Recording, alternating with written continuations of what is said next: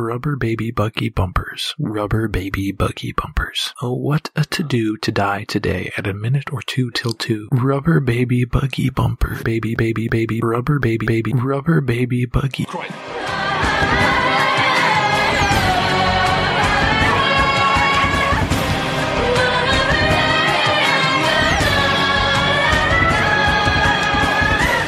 Welcome to episode 20 of Scape Chats, a podcast where we discuss the sci-fi television show Farscape. This week, we're discussing 2 episodes, those being Season 2, Episode 16, The Locket, and Season 2, Episode 17, The Ugly Truth. First up is The Locket, which was written by Justin Monjo, directed by Ian Watson, and it aired August 25th, 2000 in the United States. We got another live episode, John. Yeah, we do.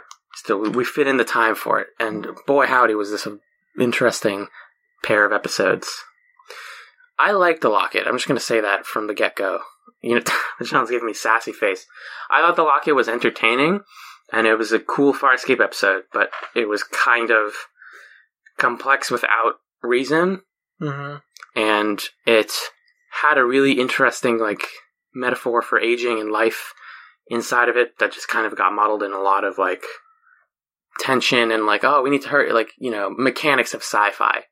And getting bogged down with the mechanics of this whole premise. Mm-hmm. This concept of one character ages separately from everybody else is a trope that I've seen done better and I've seen done much worse. Right. So this episode was fine. Could have been a lot stupider.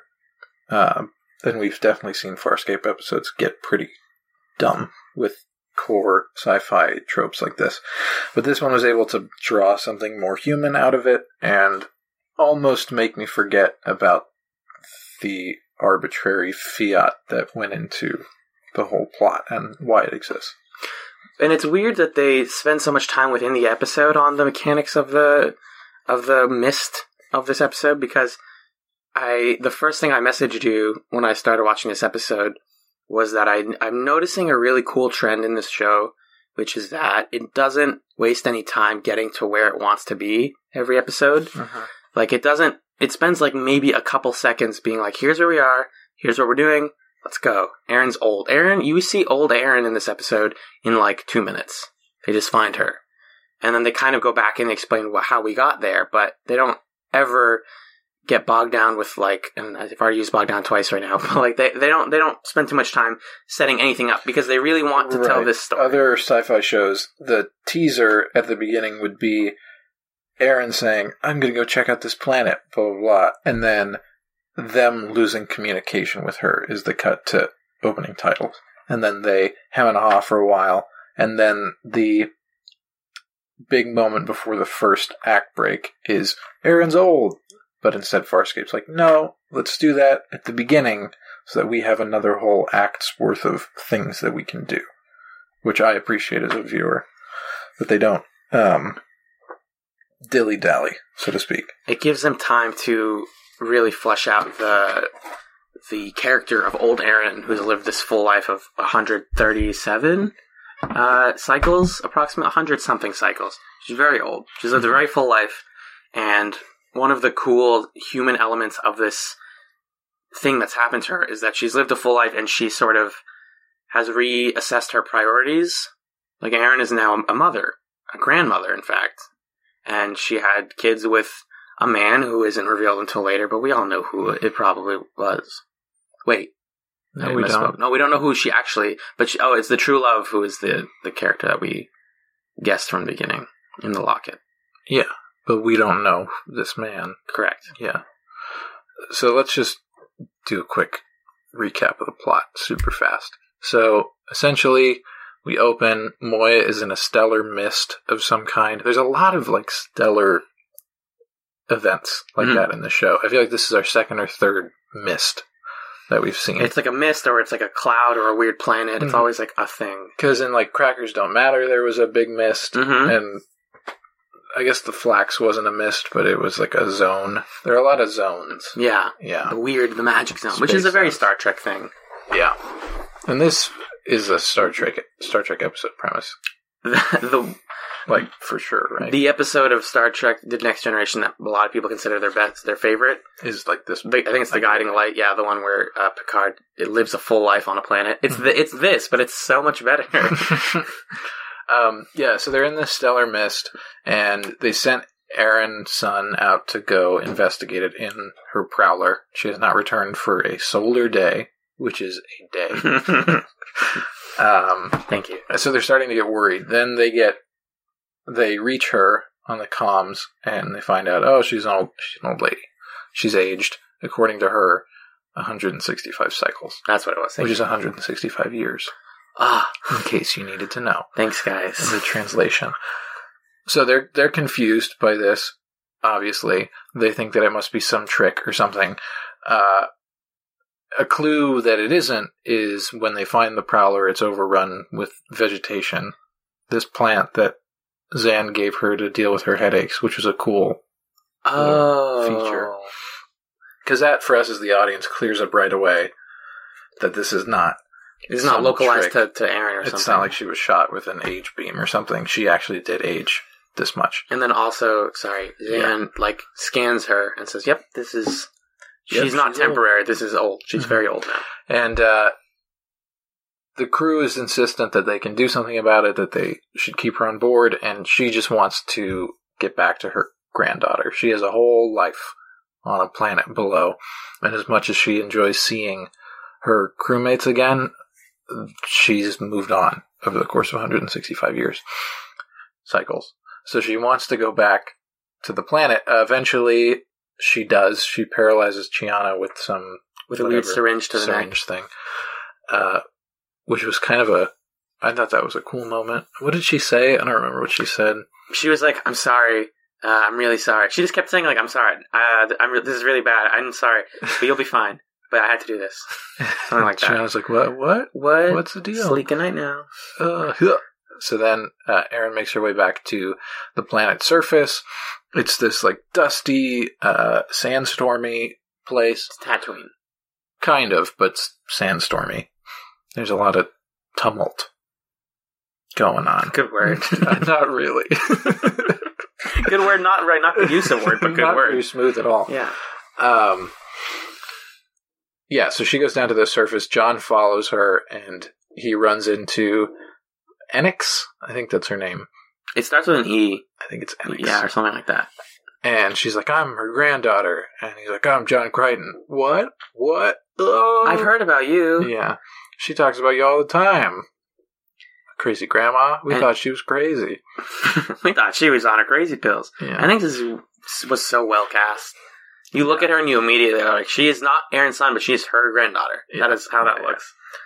So then they talk about that for a while, and it comes up that Aaron has been returning to this spot once every 55 cycles because it's, for some reason, it's a spot where the mist opens up. Yeah. I wasn't really clear on why that was. It's like a dead zone. Yeah. Basically.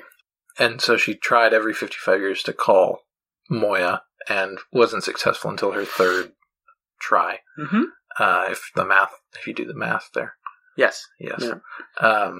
So she says, listen, John, this is going to close up. You're going to be stuck. Come back in however long, in an hour. Yeah. Oh, yeah, it was like 4 arns or something. Yeah. Arns. Which are hours. So he does come back, and then he gets stuck there as well, right? Because the hole closes up. Yeah. And so then he is on this planet, this other planet that they've been living on, a colony on. I guess it's in the same system or something. Correct. It's still within the mist, but it's not the same actual planet. Yeah. So he goes to live there. He ages a whole lot. He becomes a crotchety old Southern man. Because he has like a light Southern accent normally, and that's just Ben Browder. Yeah. But he gets older and he leans into it. He's like fully, howdy y'all, yeah, I'm here, I'm John Crichton. You're like, whoop. Pretty. But he still sees Scorpius, mm-hmm. which is interesting. But he is old. He's lived a whole life there. And we see their relationship sort of has developed, and they have this, it never is implied that they've oh, we've gone together and we're like lovers now. It's like we're still just like good friends. Right. Mm-hmm. And we'll talk about that a bit more. Yeah. in a minute. Meanwhile, on Moya, Stark is back. Forgot to mention that. He's just there. His grand reintroduction is a cut to a mid shot of him being there. Yep. And he's back. Here he is. There he is.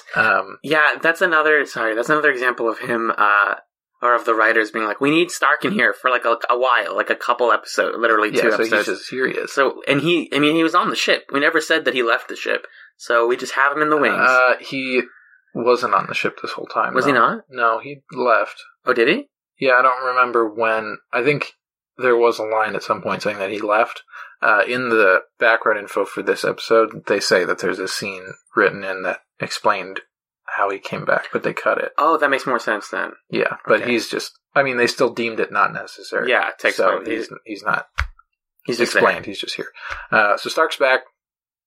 He and Zan are pretty intimate with one another. quite intimate. Yeah, and he has this idea that they're stuck in a spot where time and space have converged or combined, whatever, sci-fi, Mumbo jumbo. mist junk. Mm-hmm. He and Zan have mind sex to prove that somehow. I think what he says is, because I really wanted to understand that. Yeah. He says, if we do the Delvian, what is it called? Delvian bonding ritual or whatever, like their mind meld thing. Yeah. We will see through time and space. And we will be able to determine visually in our heads exactly what the nature of this mist is. Okay, sure. So they determine that, yes, Moya is stuck in a spot where time and space converge, and they're not moving, basically. They are out of time. So, because initially you think... Sorry, I hit the thing. You think that this episode is the kind of thing where, like, oh, Aaron's stuck in a pocket spot where time goes quicker, or whatever. That's what you would expect this to be in sci-fi terms. Yeah. But no, that's not what's happening. Moya is in fact stuck out of time, and Aaron was just in a spot in the universe that was progressing normally like everywhere else. So, with this information, they aren't quite sure what they're going to do. It's around this time that John and Aaron hit the 55-year mark again and are able to communicate with Moya one more time. So they go back up to Moya, and the decision becomes, well, we can do one of two things. Either we can fly straight out of this mist. The whole universe is aged, so everyone we know will have aged and possibly died. That was a cool part where she was like, Crace, Scorpius, all our villains. I thought she was going to say Maldus at one point. I was going to get really mad. Like, all of them are going to be, like, super old. And I was like, right. For a minute, I thought that was going to be the nature of the show from now on. I was like, this is potentially awesome. That would have been pretty weird. I don't know if I couldn't have handled Old Man Crichton for that long. No. He was very fun in the 10-minute chunk that we saw him. Naturally. Yeah. So that's one option, and certain people are against that. Dargo's against it because of his son. Everybody else kind of doesn't have much skin in the game, so I don't know why they cared. I mean, John, but he was old anyway. You think they don't care if they go forward or backwards, you mean? Well, because think of who else do these people have left in the universe. Like, this is a show about... Initially, we said that this was a show about going home, and that's the big sort of... Those are the stakes, is how do these characters get home. So John obviously would want to get back to Earth, but he's aged 55 years anyway. So he's formed a new home for himself on this planet. And also, he could still go back to Earth as an old guy. True. And because we already determined that all of his family and friends are going to be probably gone. Right? Or they don't know yet, because it's like the dimension warp is going to mess with time. They have mentioned that at some point. Well, but, like, even if, let's say you right now aged 55 years, sure, your parents would be dead, but a lot of your friends would probably just be old people. That's true. Oh, that'd be awesome. Old man DK. Yeah, I don't know. So there's some stakes. I think the only character who really has a huge stake in it is Dargo, I think. That's what it seems like. Because Chiana, her brother's dead, mm-hmm. and that was her family. Zan had dealt with her plot mm-hmm. in Rasputin. She's got Stark now, so she's got a person. Yeah. And Stark, So that's what's kind of cool about the decision, and why I thought that it was really meaningful, is you could totally see them doing either one. I mean, obviously this is a show where we know they're going to get out because the show can't just exist on this planet. Although that would be cool too. Mm-hmm. But like, they do totally have valid reasons for going and staying. Yeah. There's reasons both ways. And the other option, so the first option is they go through, they live on this planet that John and Aaron were living on. There's not much going on, but they can just kind of hang out. The other option is they go backwards. Forward and reverse. Yeah, and that would send them back in time. They would bump into the hole and then fall out of the mist, and then that would rewind everything. Right. They don't explain it really well. Yeah, they don't care to, which... They don't need to. Yeah. If they tried, it's not like they would come up with a good, compelling scientific reason that works. So that's okay. But it's the same, if you think about it, it's the same construction of an issue as Through the Looking Glass, where it's like, well, the one where the ship split into different colored ships, where it's like, well, we could go forward, or we could try going backwards. I was going to point that out. I feel like they really enjoy using the idea of Moya going backwards as like the MacGuffin of the episode, or like the Deus Ex Machina. You can accomplish anything if Moya just goes backwards. So they decide, yeah, let's go backwards. Screw it. This is a crew that loves to just say, fuck it, let's do the crazy thing and see if it works.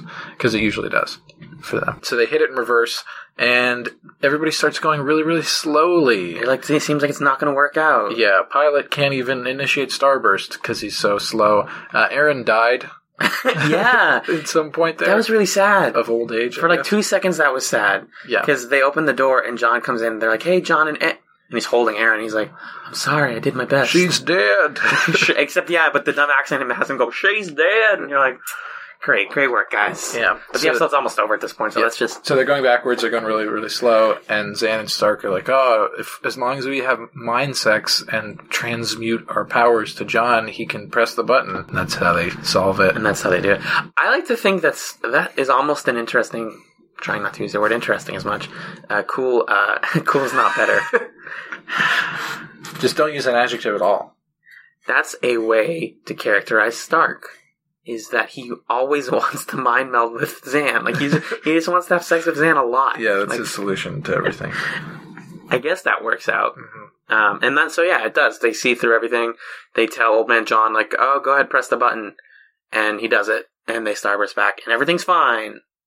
And I was telling you, like, man, they have mucked up this episode so much with all the old characters. They need to come up with something remotely clever to rewind everything. It works. They did serviceable. Yeah. We went back in time. Yay! But what's cool is they don't just go back in time and everything's fine. They go back in time right before Aaron leaves. So then Zahn and Stark are like, wait, no, don't go. And then there's like a good amount of debate about like whether or not they should. But there's like 2 minutes left in the episode, so you're like, where is this argument going to go? Zan's like, I don't think we should go. And then Dargo's like, she should absolutely go. And you're like, she's not going to go. That's the episode. Yeah. Come on, guys. And then the episode kind of falls apart in these last couple scenes just because I felt like they really structured it awkwardly. Because the next scene is Zahn and Stark talk to each other and say, we should really tell Dargo what the stuff that we know. Yeah. That Stark has learned. Mm-hmm. And so they go to Dargo and they say, hey man, we have information. This is the reason that Stark is back. Yes. Stark has information that leads us to realize... That's a fun hat that I didn't notice we had here before. There's a witch's hat jammed in the doorway. Was it just now jammed in the doorway? No. It's been there the whole time. Oh. What a creepy thing. Yeah. I love it. They say, like, yeah, we found out that your son, or we have a picture of this guy, who is probably your son, and we've heard his name is Joffrey, is a slave on a weird merchant planet. And Dargo, being the brute that he is, doesn't take this well. Yeah. He gets really mad that Stark has been holding this information. Zahn says a lot of, like, he was waiting to make sure of everything, like, had we told you earlier, this wouldn't have been a good idea. He says, all right, cool. And then that scene ends with him looking at the picture. And I was like, just end it there. That's a good, clean, nice ending. This is what we need to know for the next episode. That's good suspense. That's like good directing. Yeah. Oh, yeah, one more scene. Mm-hmm. Which is like, okay, this is the scene where I feel like some sort of higher-ups told the writers of the show, we really like ending episodes on Aaron and John and their romance. We really like to just push that more and more. So the episode ends with the two of them being like, man, today was weird. I feel like we had something happened between us. And they're like, no, it was probably nothing. But like, what's this thing I have? And it's the titular locket which Erin had. And when they were old, she mentioned that she had a portrait of the man she loved the most. Yeah, her one true love. And John's like, I bet it was me, wasn't it? She's like, I'm not telling you. Of course it was him. Oh, who else would it be? But they open it and so then he looks at it when she's dead. Yes. Because she had said, no, it's not you. It's the guy that I had kids with. Yeah. And lived with for years and years and years. That's my true love. Here, you can even look, like she plays chicken with him. Here, you can even look and you can see. Yeah. He's like, no, I don't want to look. But he does when she dies. When she's dead. And he goes, oh, it was me. Aw. And then I hear she opens it and it falls to dust. Or like the picture inside. It's full of ashes. Or whatever. Yeah. And then the two of them look wistfully into each other's eyes as the credits roll. Yeah. Come on. All they had to do is swap those two scenes. And cut the look at each other. And yeah. Because that, like the locket with the dust in it, it's such a nice image. And then it's like, oh, let's just make sure that they got it. Let's make sure that the audience really gets what we're doing. They love each other. Oh, they're going to get together. Stop. Don't do that. Don't do that to me. Every show does that. That is a serious mandate on like big television shows. Is we need to push the attractive people romance. So that ends. Which is fine. Like, Erin and John are great. And they, for the most part, have been handling this romance very well.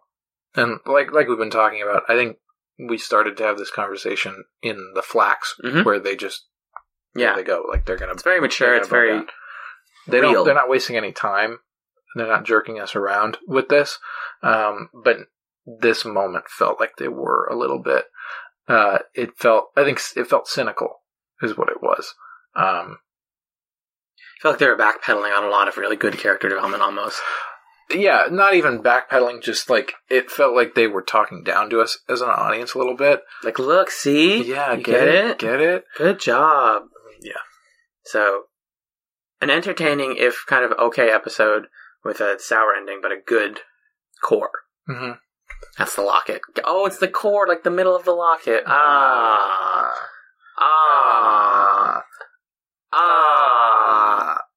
Kid, John, tell me all about the background information for the locket, please. Please? I will. Thank you. We should really vet these before we read them. That's okay. I've read them before. Okay. Paul Goddard. Stark. There was, like I said, there's a scene explaining why he'd returned, but it was cut. And the scene would have also established the romantic connection between Stark and Zan, but I don't think we needed that. We got it. Yeah. It was pretty clear. He walks up to her when she's praying in this episode, and she's naked. And he doesn't walk up behind her, he walks up in front of her, and then totally looks at her. I forgot to mention that. He goes, oh, yeah. He gives her like a alright, good, you got boobs, that's good to check on. Great.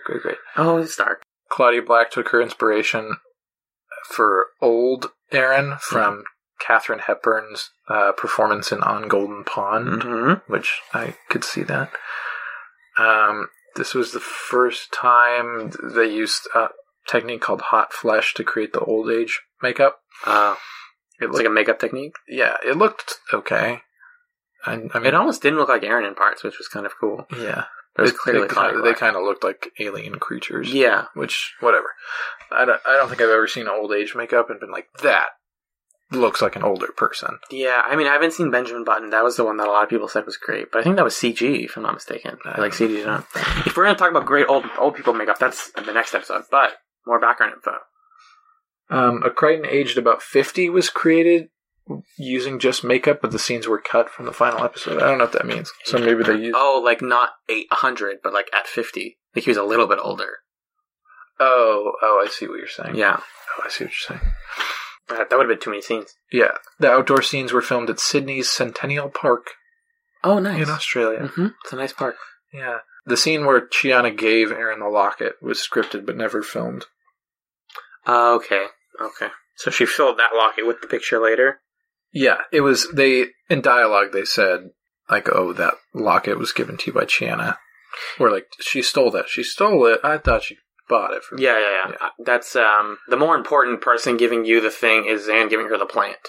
So it's good that they showed that. Yeah. At the end of the episode, they were like, by the way, Zan gave me a plant for my headaches. Mm-hmm. Goddard was aware that Stark would be rejoining the crew for a period of time when the episode began filming. Of course. Like, why would you... What? I didn't know that was information. Some of these are really silly. Oh, yeah. This is just not great background info. There's a line where John says, I'm too old for this shit. And they had him record an ADR version, I'm too old for this ship, but they kept shit. Yeah, I was going to say, they don't swear on this show a lot. Yeah. Or they don't, English swear on this show. Yeah. So that was weird. And it's like a cable show, because it was on Sci-Fi. So you get one of those a season, I think. Something like that. Yeah. That was a pretty good use of it. Yeah. If that was the one. So Claudia Black recalls this being kind of a tricky episode performance-wise, because they didn't have a lot of time with the prosthetics beforehand, so she didn't have a lot of time to figure out how she was going to look or move before, like, preparing her performance. But I think she pulled it off, and this just goes to show that Claudia Black is a fucking professional, obviously. She has range. Yeah. But yeah, she did a fine job with it. Mm-hmm. And they initially decided that Erin was going to be, like, fat as an old lady, but then they scrapped that. So that kind of messed with her physicality as well. And then there's just a quote of Ben Browder being so happy that he could say whatever he wanted as an old man. I get to really lean into this. You got to imagine that the Southern accent thing was another, like, Ben Browder choice. Yeah. Good for him. I'm happy for you that you got to do that. I had fun with it. Yeah, it was very fun. His little whole thing. Yeah, anything else to say on this episode? No, I mean, I think I'm just gonna, you know how, like, we always think about, oh, this is the episode where X. It's the episode where Erin and John get old. Yeah. That's how I remember this. It was a perfectly fine and very, what's the word I'm looking for? It was very caring and careful with the characters. Like, nothing was done in this episode that was out of character or harmful to characters. I don't know that we got any development that was particularly valuable. Like, the Erin John stuff was kind of just repeats of beats that we've seen before. And this time it was a little more ham-fisted. The Zan Stark stuff, that's good to know, but it wasn't particularly compelling. And then the Dargo Jothi move has not fully started unraveling yet, so we can't say much about it. So this episode caused no harm, but it also didn't really accomplish much. If anything, it just reminded me, it was another good example of, like, the economic way that they write scripts for the show. It's like, let's get right to the good stuff. Yeah, exactly. No fluff. Mm-hmm. Which was happening even more so in the second episode, which we'll talk about right after this. Okay, fuck, Pilot. Can you please explain to me why you had to take my editing equipment away? Unless we destroy them soon, the internal damage may be irreparable. Moya may die. Okay, well, that's not a good reason, but I guess whatever. I guess I suppose I can do a Moya bag without editing. Like, that's not impossible, right? Okay, well, let's give it a shot then, everyone. Hi, this is Alan, and we're doing the Moya bag for episode 20 of Escape Chats. So, yeah, we are going to read the comments, and I think that's what we do here, right? Yeah, and so, okay, cool. We're in a weird position right now. Pilot is, like, he took my editing equipment away, and I don't know how to do the show like this, but, like, we're going to figure it out together. It's Escape Chats. Let's do this. So I got some tweets here, which I printed because Pilot also thinks that smartphones are bad for the ship. I don't know. This is another memo from listener Old as Your Omens, who says, I love the writer of this episode, referring to Beware of Dog as much as nope. I love the writer of this episode because I think she loves Aaron's son as much as I do. It's fluffy and weird, and I don't hate it, but it's a weird breather. Mama Aaron yelling at the Vork. Commands Planet episodes when they do Commerce Planet, when they do Commerce Planet episodes later are boring. That's what they leave to fanfiction, which that's a good point. No universally good episodes of Farscape, which I really think is interesting. It's a shitty show up until now. Liars, guns, and frelling money, though, turns it into a good show.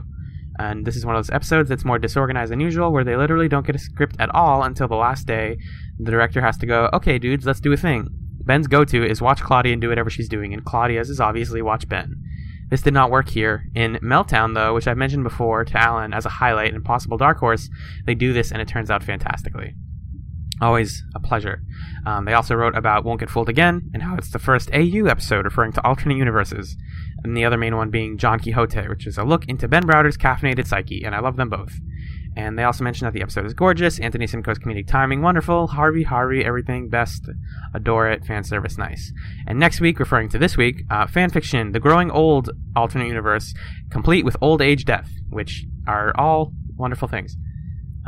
Thank you to Old As Your Omens for sending in another memo. I think that's the only tweet I had written on here. Oh god, I can't even edit out the ums. Pilot, come on. What? And then I pull up like the Reddit comments, right? Oh fuck, what did we have? What did we have this week? Well, we got top comment from Red Kurth, which says, I find that Won't Get Fooled Again makes Look at the Princess more interesting in retrospect.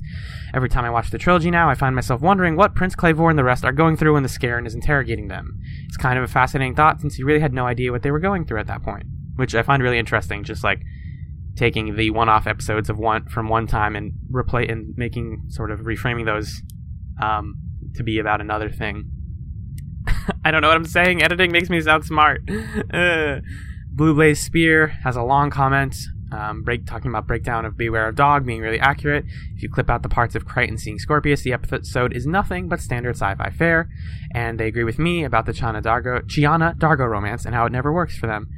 They like the two characters, but it feels weird and contrived. Agreed. Thank you for being on my side. But I think I get what they were trying to do. I think they didn't want the only romance driving the show to be the one between the humans, which also good point. Fictional show. Won't Get Fooled Again. Decent episode, and you guys covered it well enough. No need to break it down. You mentioned that this showed how bad the villains are in Farscape, which is true. Maldus is terrible, and the Delvians from Rhapsody in Blue didn't even feel like a proper enemy. But to be fair, Crichton wasn't rattling off all his major enemies, just the ones who had proven that they had power to mess with his mind. But bigger than that, I don't know that Crais was that great of an enemy either. Just a raving lunatic who displayed his inability to find, capture, and cure and kill Crichton. The character he becomes with Talon turns out to be far more interesting.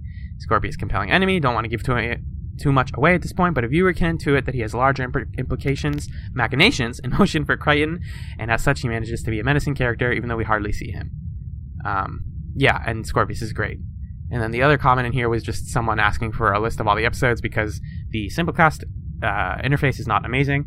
But yeah, if you ever are looking to like go back and listen to episodes or recommend them to people, we have escapechats.simplecast.fm is like, they're all listed right there. Like they just scroll downward and they all have download links and the summaries and all the stuff. Or if you have any podcasting app, you should be able to go back and listen to all the old episodes.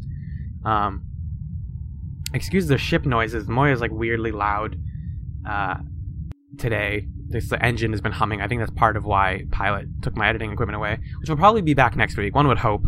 I can't keep doing this damn middle segment with no edits. It's not my way. I think that's all I had to say from comments. Thanks, everyone.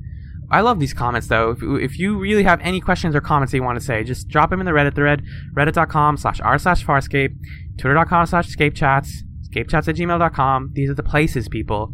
These are places where you can send us nice things. Speaking of places where you can send us nice things, we have a Tumblr now. Sorry, let me put my notes away. Old As Your Omens actually recommended... Oh, I forgot to do the song. Whatever. They recommended that we start a Tumblr, which you can now find at escapechats.tumblr.com. I'll probably put some more time into that once I have a more stable summer schedule, but for now, it's where we're going to post episodes, and we're going to tag them all with the tags that people do on Tumblr, I guess, and then we're going to try and get the Tumblr fan base into the show as well. So recommend the show to your friends. I guess review it on iTunes and Stitcher. That's the other one, if that's something you're into.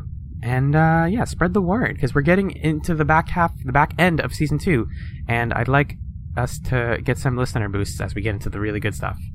John and I recorded the season 2 finale finally a couple days ago in person. It's a very good episode, I think, of Skate Chats and also of Farscape. And we're gonna do the recap soon, hopefully very soon, and then season 3, and it's gonna be great. I think that's everything.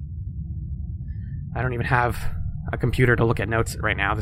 We're doing it all analog today, folks. Except for these microphones, I guess. But, yeah. Pilot, I need my editing equipment. This is bad. Sorry. Thank you for listening to the Moybag. Enjoyed the discussion of, let me see, The Ugly Truth. That's the one. Bye-bye.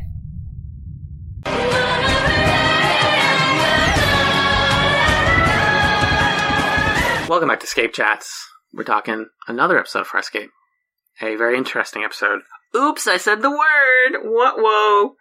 This episode in particular was Season 2, Episode 17, The Ugly Truth, which was written by Gabriel Stanton and Harry Workman Jr., a combo that we have seen before. Yeah. And it was directed by Tony Tilsa, and it aired September 8th, 2000. John, this episode was rad. I kind of liked it. You told me that before I watched it, you said it was a Rashomon episode that they did kind of sloppily.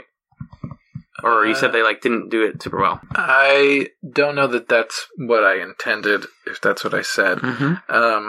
I think it's more that they did a Rashomon that was very subtle about something that did not need to have a Rashomon done about it. You think so? I don't think that this event warranted that, and I kind of got bored of seeing this scene multiple times. Yeah, it's a weird premise to frame a whole, who saw everything? Because they're all in the same room, and, one thing happens. It's actually a very simple scene, if you really just, break it down. It's satisfying as a viewer to see the actors and the director have such a strong handle on the characters that they can do these subtle, slightly different readings or very different readings. Each take, stage it differently so people are standing in different arrangements. And communicate, this is how this character interpreted this and how they view themselves and their station in the crew. Mm-hmm. That's great. That's good stuff. But as for the scene that was going on, I don't know. It just felt kind of underwhelming, and it didn't really warrant this kind of... Because the reason, I think, is that it was an external party that was forcing them to rehash this thing. Mm-hmm. But none of the characters seemed particularly attached to the results of what happened. It's not like they killed somebody who was important to any of them. It was just that they blew up a ship of bad aliens, and the bad aliens are mad. So now the bad aliens are forcing them to go through this scene again and again. And that, to me, was not that compelling.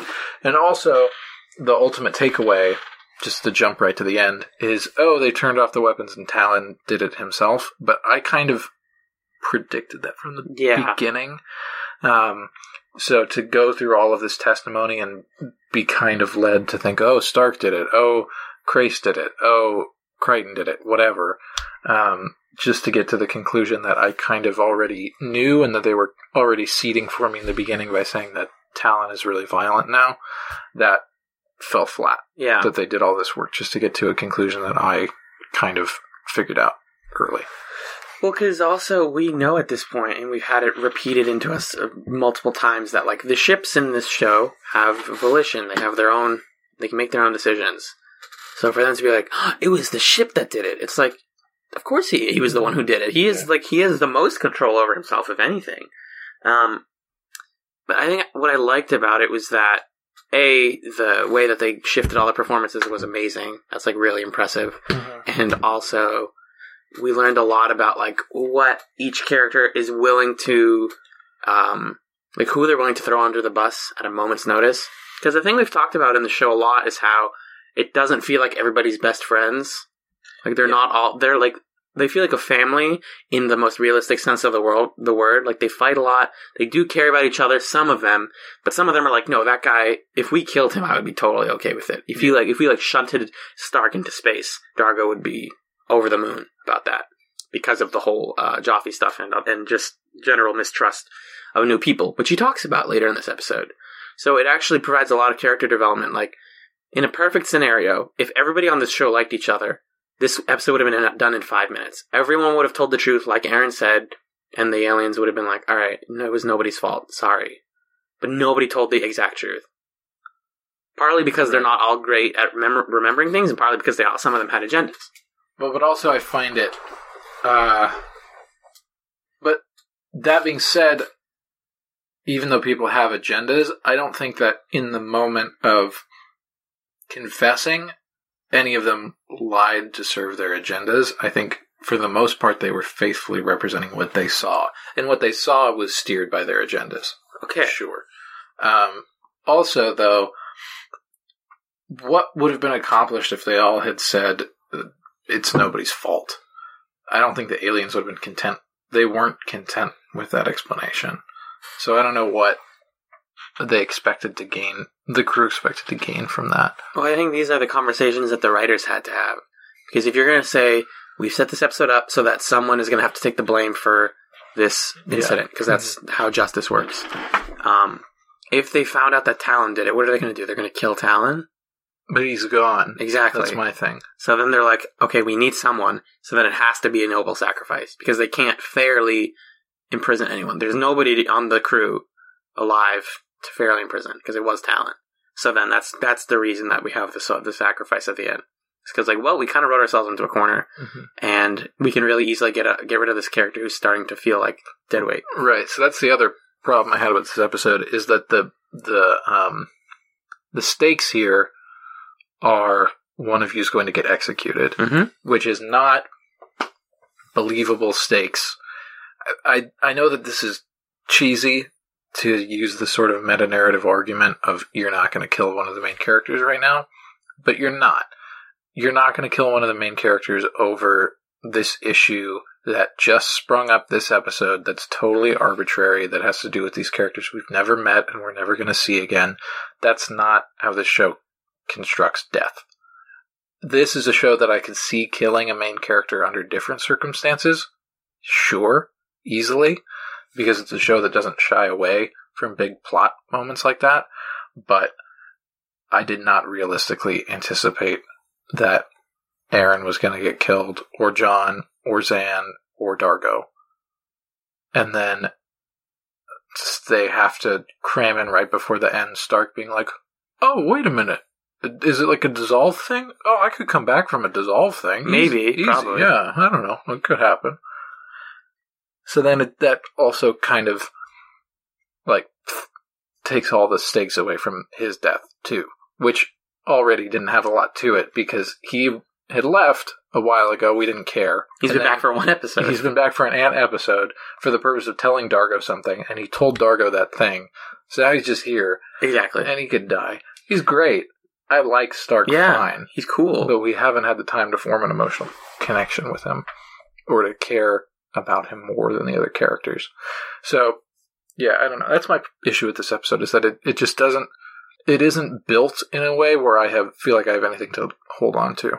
And it's a great exercise for the actors and for the director. I'm sure they learned a lot about their characters doing this episode. And they had a lot of fun, like, you know, being like, okay, I would do this line this way in this person's memory, but this line this way in this other person's memory. That, as a performer, must have been really fun. But as an audience member, I keep asking, so what? There's not really a so what to this episode, in my mind. I still enjoyed it, because I think that it made me feel good. Like, it's just an episode that's, like, kind of entertaining to watch everyone do that. But, like you said, from a narrative standpoint, it is convenient. It's too convenient. We need to get rid of Stark because we have plans for him way later, maybe, or we just need to, like, excise him for now in a clean and, like, fair way where nobody feels bad. This is the easiest way for us to do a one-off. Because what you were saying when I texted you about my whole thing about how, like, Farscape doesn't waste any time setting things up, you were saying that's a really good thing for when you want to rewatch episodes, because you never have to, like, watch it previously on or be like, okay, where are we? Who is everyone? Yeah. Things just happen. And, like, that is evident from the moment this episode starts, because this episode starts with no theme song. Crais is yelling, and the scene that is being retold has already started. We were just dropped in right away, and Crais is yelling at Aaron about, you know, this is my way of getting us to get into the plot, because I had questions about it. But, like, Crais is yelling at Aaron about something. She comes onto the ship, onto Talon, and he says, you know, I need your help because we need to sedate Talon so that we can take his, like, super death ray off, and we're going to replace it with a dampening net that we're going to purchase from these aliens called the Plocavians. Oh, look at you. Yes. And they're coming soon, and he won't listen to me. Or, like, you know, I have to do other stuff, so, like, you have to sedate him so that he can switch weapons. She says that's a bad idea. And then the whole thing is just an argument between, like, everybody on the crew. Like, Crichton gets on the ship, Darko gets on it, Stark, Zahn, and Aaron are all on Talon, and they're like, we should or shouldn't take it off. We don't believe, we might not believe Craze, because these guys, we find out later, are, like, weapons dealers that sell, like, super crazy illegal weapons like this nerve gas. And Stark doesn't like them because they imprisoned him, or they, like, hurt him. They, like, killed a lot of his homeworld people? That's what it was. Or something? Yeah. So that's his stakes. And Zan just doesn't know how to process the whole thing. She's just like, I'm trying to figure everything out. And Dargo wants to snap Crace's neck, because that would be easy, and because Dargo works best when he's angry. And John, I really love the way that they use John in these scenes, because the background information points this out. They don't use John to be an agent of change. They use him as a sidekick for everyone. In everyone's story, John is the guy who agrees with them. Yeah. So that's kind of, I like to think that that's how everyone sees John, is like, he's the guy who says yes when I talk. Yeah. So when Dargo's like, we should snap his neck, he's like, yeah, we should snap his neck.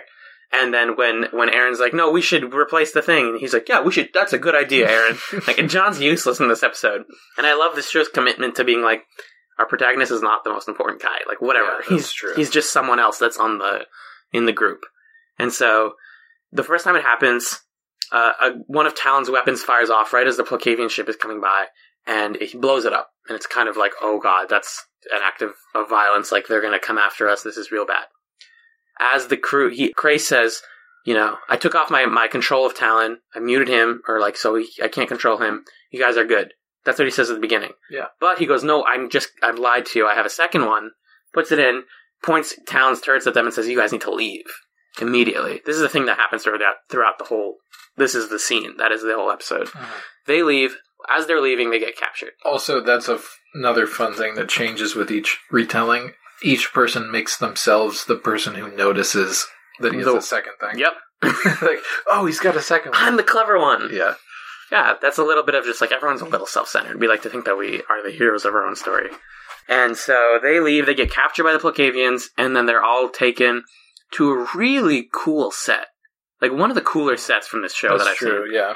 The first place, like, the holding block is this, like, elevated platform that's, like, kind of circular, like it's spherical, and they're on top of it, so they can, like, kind of slide off, and the whole bottom is, like, nebulous blackness. And there's a cool bit of background info about that, like, what that set was. Mm-hmm.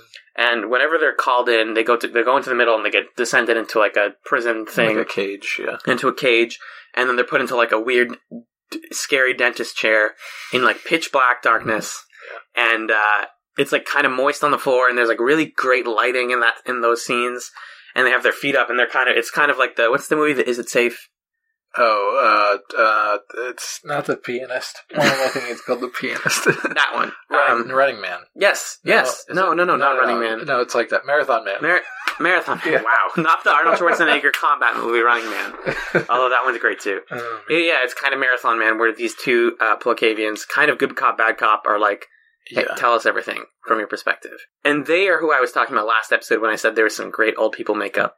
Because their whole thing is they just look melted. Mm-hmm. Which is like, the more they show close-up shots, the more kind of weird it looked. Yeah, they look like they just finished boiling. Yeah, or they had just seen the Ark of the Covenant for like a second. And they're like, I'm not done melting. Yep, let me seal that up real quick. Yeah. And yeah, so that's kind of the whole episode is... They're asking, like, oh, who saw the weapons button? Did somebody press it? How did everybody react to this, and this? And first up is Erin. She tells, like, she kind of tells, like, a fairly reasonable, believable story. Yeah. And then she comes back up, and they go, okay, next up is Zahn. But the gang doesn't notice that Zahn's going down. So Erin's trying to be like, okay, here's our plan. We're all going to tell the truth. Here's what I said. As she says that, Zahn gets taken in. So Zahn's like, I don't know what I'm supposed to say. I'm bad at telling the truth. I don't know, like, and I have a bad memory. So she tells, like, a skewed version of it. Mm-hmm. So they kind of, like, descend into progressively more skewed stories. And she seems very nervous. Yeah. Yeah. So you're like, she could be lying about everything. And then you're, like, doubting how the scene even played out correctly. Mm-hmm. And then, next up is Stark, Stark is next. who immediately is like, "Yeah, they were going to kill us. I saw the button. I stopped it, or something." Or like, I blew. He blames Krace. Yeah. Oh yeah. Doesn't he not like Krace also? Is that what it was? Does he have a reason not to like Krace? I think Because he doesn't like peacekeepers or something. I think he just doesn't see the point in protecting Krace for any reason. So he says, "Let's he just sees Krace as somebody easy to pin it on. expendable." Yeah. So he says, "Yeah, it was Krace. He did it. He blew them up. Easy." Yeah. He's the first person who has a clear agenda. And then is Dargo, who is like, "Yeah, Stark did it. Mhm. Stark saw it. He hates the Plocavians. He did it. Bad guy. You should get rid of Stark." And they're like, "Uh-oh." And Stark, I love that part where Stark's like, "Wait a minute. I'm gonna die. I'm gonna be executed because he's me. He doesn't like me. That's not fair at all." And so then they start talking about, like, what happens when you get executed. And he says the whole, like, "Oh, if it's dampening, like, maybe I can be fine." Or what is it called? Dissolving. "I might be able to survive that because I'm made of energy with my weird skull, half face, man in the iron mask." And then last up is John, who's like, "All right, fellas," like puts his feet up like real casually in the interrogation room. He's like, "Here's how it happened. Here's how I know everything happened.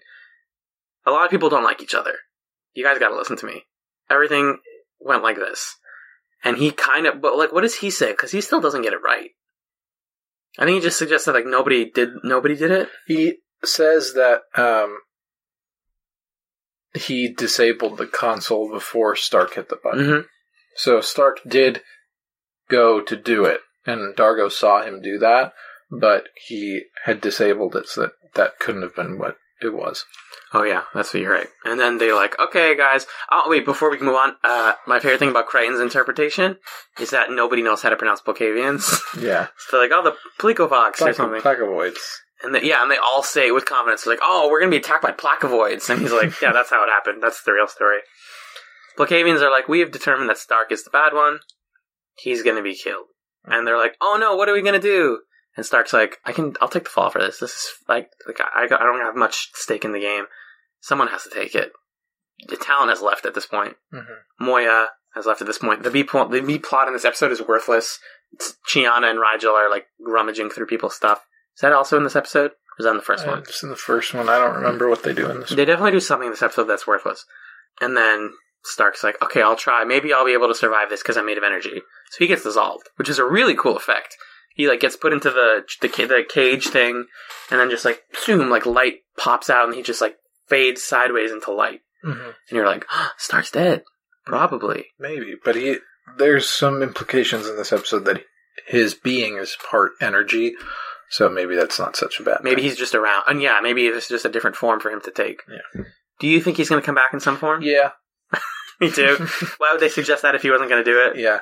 So we find out back on Moya that what really happened was, like we said earlier, John disabled the control panel. Yep. Stark tried to press the button, didn't. Talon fired of his own accord because Talon scanned the ship and was like, "Hey, Moya, what's on that ship?" And Moya was like, "Well, son, Deadly nerve gas. that's deadly nerve gas. We're not allowed to transport it." And then Talon's like, "Oh, all right. Thanks, Mom. Pew, pew, pew. Kaboom. Good."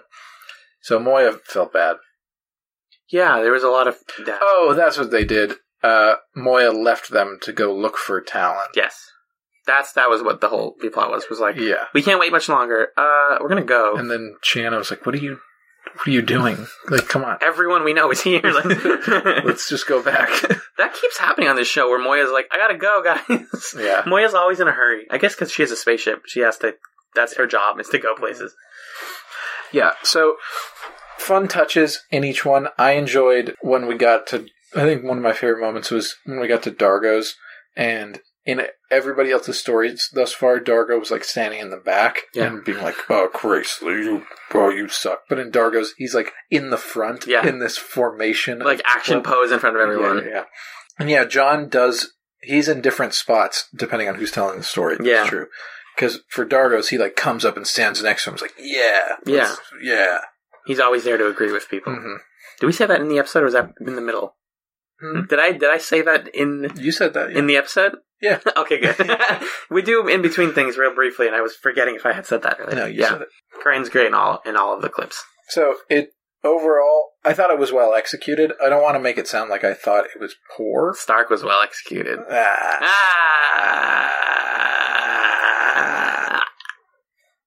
I just executed Alan also. So great. I thought it was crafted quite well, but at its core, it's an episode that isn't built in such a way that I feel that it needs to exist. At least the locket, it doesn't accomplish much, but you can see at its center, it's telling a story that's trying to drive at something about John and Aaron. That there's a long-lived bond between them that can last over this many years. And it's not necessarily purely sexual or whatever. It's partly platonic, partly romantic. It's pure. There's something to it. And even though we've kind of known that for a while, and the episode doesn't really astound us with that revelation, at least it's saying something. This episode, it's not really saying anything, to me at least, that is warranting this sort of grandiose structuring of an episode. Like, I think this show could have done a Rashomon. That is what is really bugging me, is that this show could have done a Rashomon in a different scenario that would have been fascinating. Would have been really, really cool. And instead they just kind of do it on an episode where they're in Talon, and that's what we see multiple times. So, like, imagine if Scorpius had been the interrogator for a Rashomon type setup. That would have been cool. John resurrected me from the dead. Thank you. I was not allowed to talk. Yes, I agree with everything you said. I was just talking to a corpse. Yes. Which is my ideal podcast setup. Because then I can just say whatever I want. I let you say whatever you want, mostly. I know, I'm just joking. I just want to go. I just want everything. John, can you read me some background information about this episode? I can. Here we go. Did you know this episode was inspired by the Japanese film Rashomon? I got brain fluid seeping out of my mouth there for a second. Whoops, didn't catch that. Yeah. So the actors kind of marked up their scripts to determine how they would be saying each line depending on who was narrating. I like that. Yeah. I think somewhere in here it says that they worked out a system of like, oh, I say it like this in this one. They had like 3 different ways. They would write at the top of each script, like, you're doing this line, you're doing this character's perspective, here's the general way you should be reading it, and they figured it out from there. So, like, Stark, for example, in the first couple stories, he's cool and calm and collected, and then in Dargo's, he's, like, crazy. Yeah, he's like, guys, we gotta go! Ah! Yeah. According to... This is a weird piece of background info. Okay. According to Claudia Black, the production was not helped by the fact that most of the cast and crew had seen Galaxy Quest the weekend before shooting began. I don't know what that means by not helped. I haven't seen Galaxy Quest. It's like, I looked it up, because I had always thought Galaxy Quest it. was a movie that was bad. No. But apparently it's like a cult. Yeah. Yeah. I've heard good things about it, because Alan Rickman's in it. Yeah, I think I'm mixing it up with something else. Battlefield Earth, maybe? No, I don't remember. Starship Troopers? The remake of Danger, Will Robinson. The Family not the Family Robinson. Lost in Space. Lost in Space. I think I mixed it up with the remake of Lost in Space. There was a remake of Lost in Space? Yeah, wasn't there with Joey Tribbiani? What are you saying? What's this? Yeah. I love Lost in Space. Or maybe Matt LeBlanc is in Galaxy Quest. I'm getting it mixed up. I don't remember. Basically, the vague notion I had was that it was bad. But it's not. Galaxy Quest is a movie about a cast of a sci-fi show that helps repel a alien invasion or something. Okay. I guess that also did just come out right around, because that was 98. Yeah. Right around this. I'm not sure why Claudia Black says that production wasn't helped by that, but that's what the info says. Weird. Yeah. Matt LeBlanc was in the Lost in Space remake. Yeah, okay. Got that figured out. In the interrogation scenes, the cast really was above a tank of water. That's the thing I was talking about. That's kind of cool. Yeah, that's nice. The Plocavian makeup was inspired by creation seen in The Incredible Melting Man. Mm-hmm. It's an old, like... I can believe it. This show is inspired a lot by old sci-fi, which is kind of rad. I'm not even going to try to... Music video inspirations. Yeah, what that means. This is a fun one. Many of the images for the Season 3 title sequence were derived from setups for this episode. There's a lot of, like, close-up, I'm yelling as a character, or, like, we're groups. That's what I'm guessing this is. Probably a lot We're getting there. Good material to draw on there. Tills remembers that there was a big discussion about the backstory of what was going on. So, a lot of talk about character motivations. Yeah. So, like I said, it seems like as an exercise, as performers and as a director, they really were able to dig into their characters and explore them from different angles. And you see that manifested in this episode, but on top of what is my thing. And then, let's see, chances for subtle performance moments to see how the characters view each other, which is valuable. Mm-hmm. So, that's The Ugly Truth. Do you have any other thoughts on it? No, this is not an episode I'm going to rewatch, probably. Because, like you said, nothing kind of comes out of it. Mm-hmm. Load is pretty entertaining. I'm just so ready to get through season 2. Yeah, we're almost there. We're almost there. Yeah, we're about to start the big final moments here. So, speaking of the big final moments, Magellan, my friend and partner, who I'm vamping for so that he can look it up, could you do me the huge favor of just looking up the next episodes on Netflix?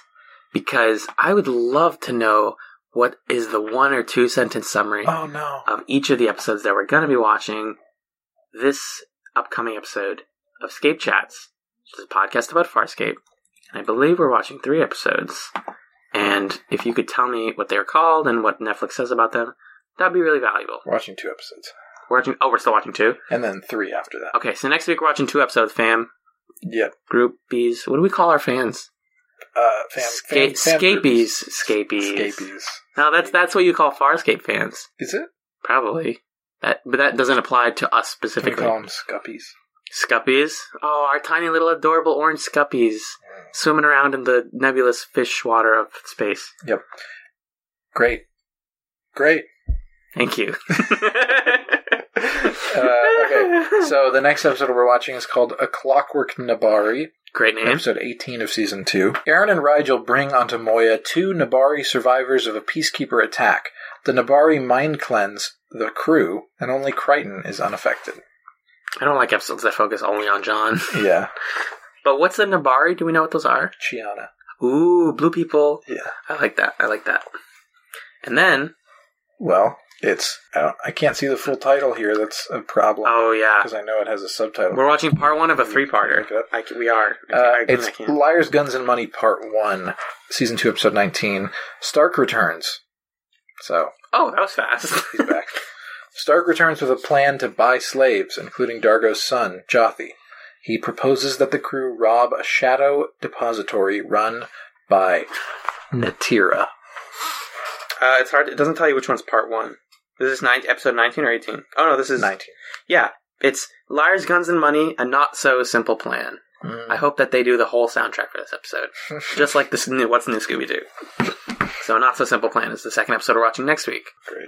That sounds like a really fun one. But that's part 1 of 3, so you're going to have to probably end with a weird cliffhanger and then be held on the edge of your seat until 2 weeks from now. Thank you, dear Scuppy, for listening to Scape Chats episode 20. I've been Alan, and I've been here with Magellan. Thank you for joining me, Magellan. You can email us questions and comments at scapechats@gmail.com, spelled just like the show is, scapechats with a Z @gmail.com. And you can follow us on Twitter. I'm at Alan Ibrahim, ALLENIBRAHIM. I should shorten my Twitter name at some point. I'm not on there right now because we haven't seen Star Wars yet. But we're going to see it very soon. Yeah. I'm excited. Magellan is on Twitter at Just a Fluke. That's JUSTA, and here's the important part, PFLUKE. And that's where you can find us online if you want to just be like, hey, you don't call us Scuppies. That's vaguely racist.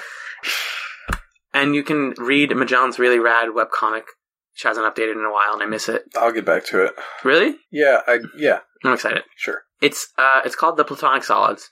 And you can find every single issue of it at theplatonicsolidscomic.tumblr.com. This has been Scape Chats, somewhere in the universe. Whoosh.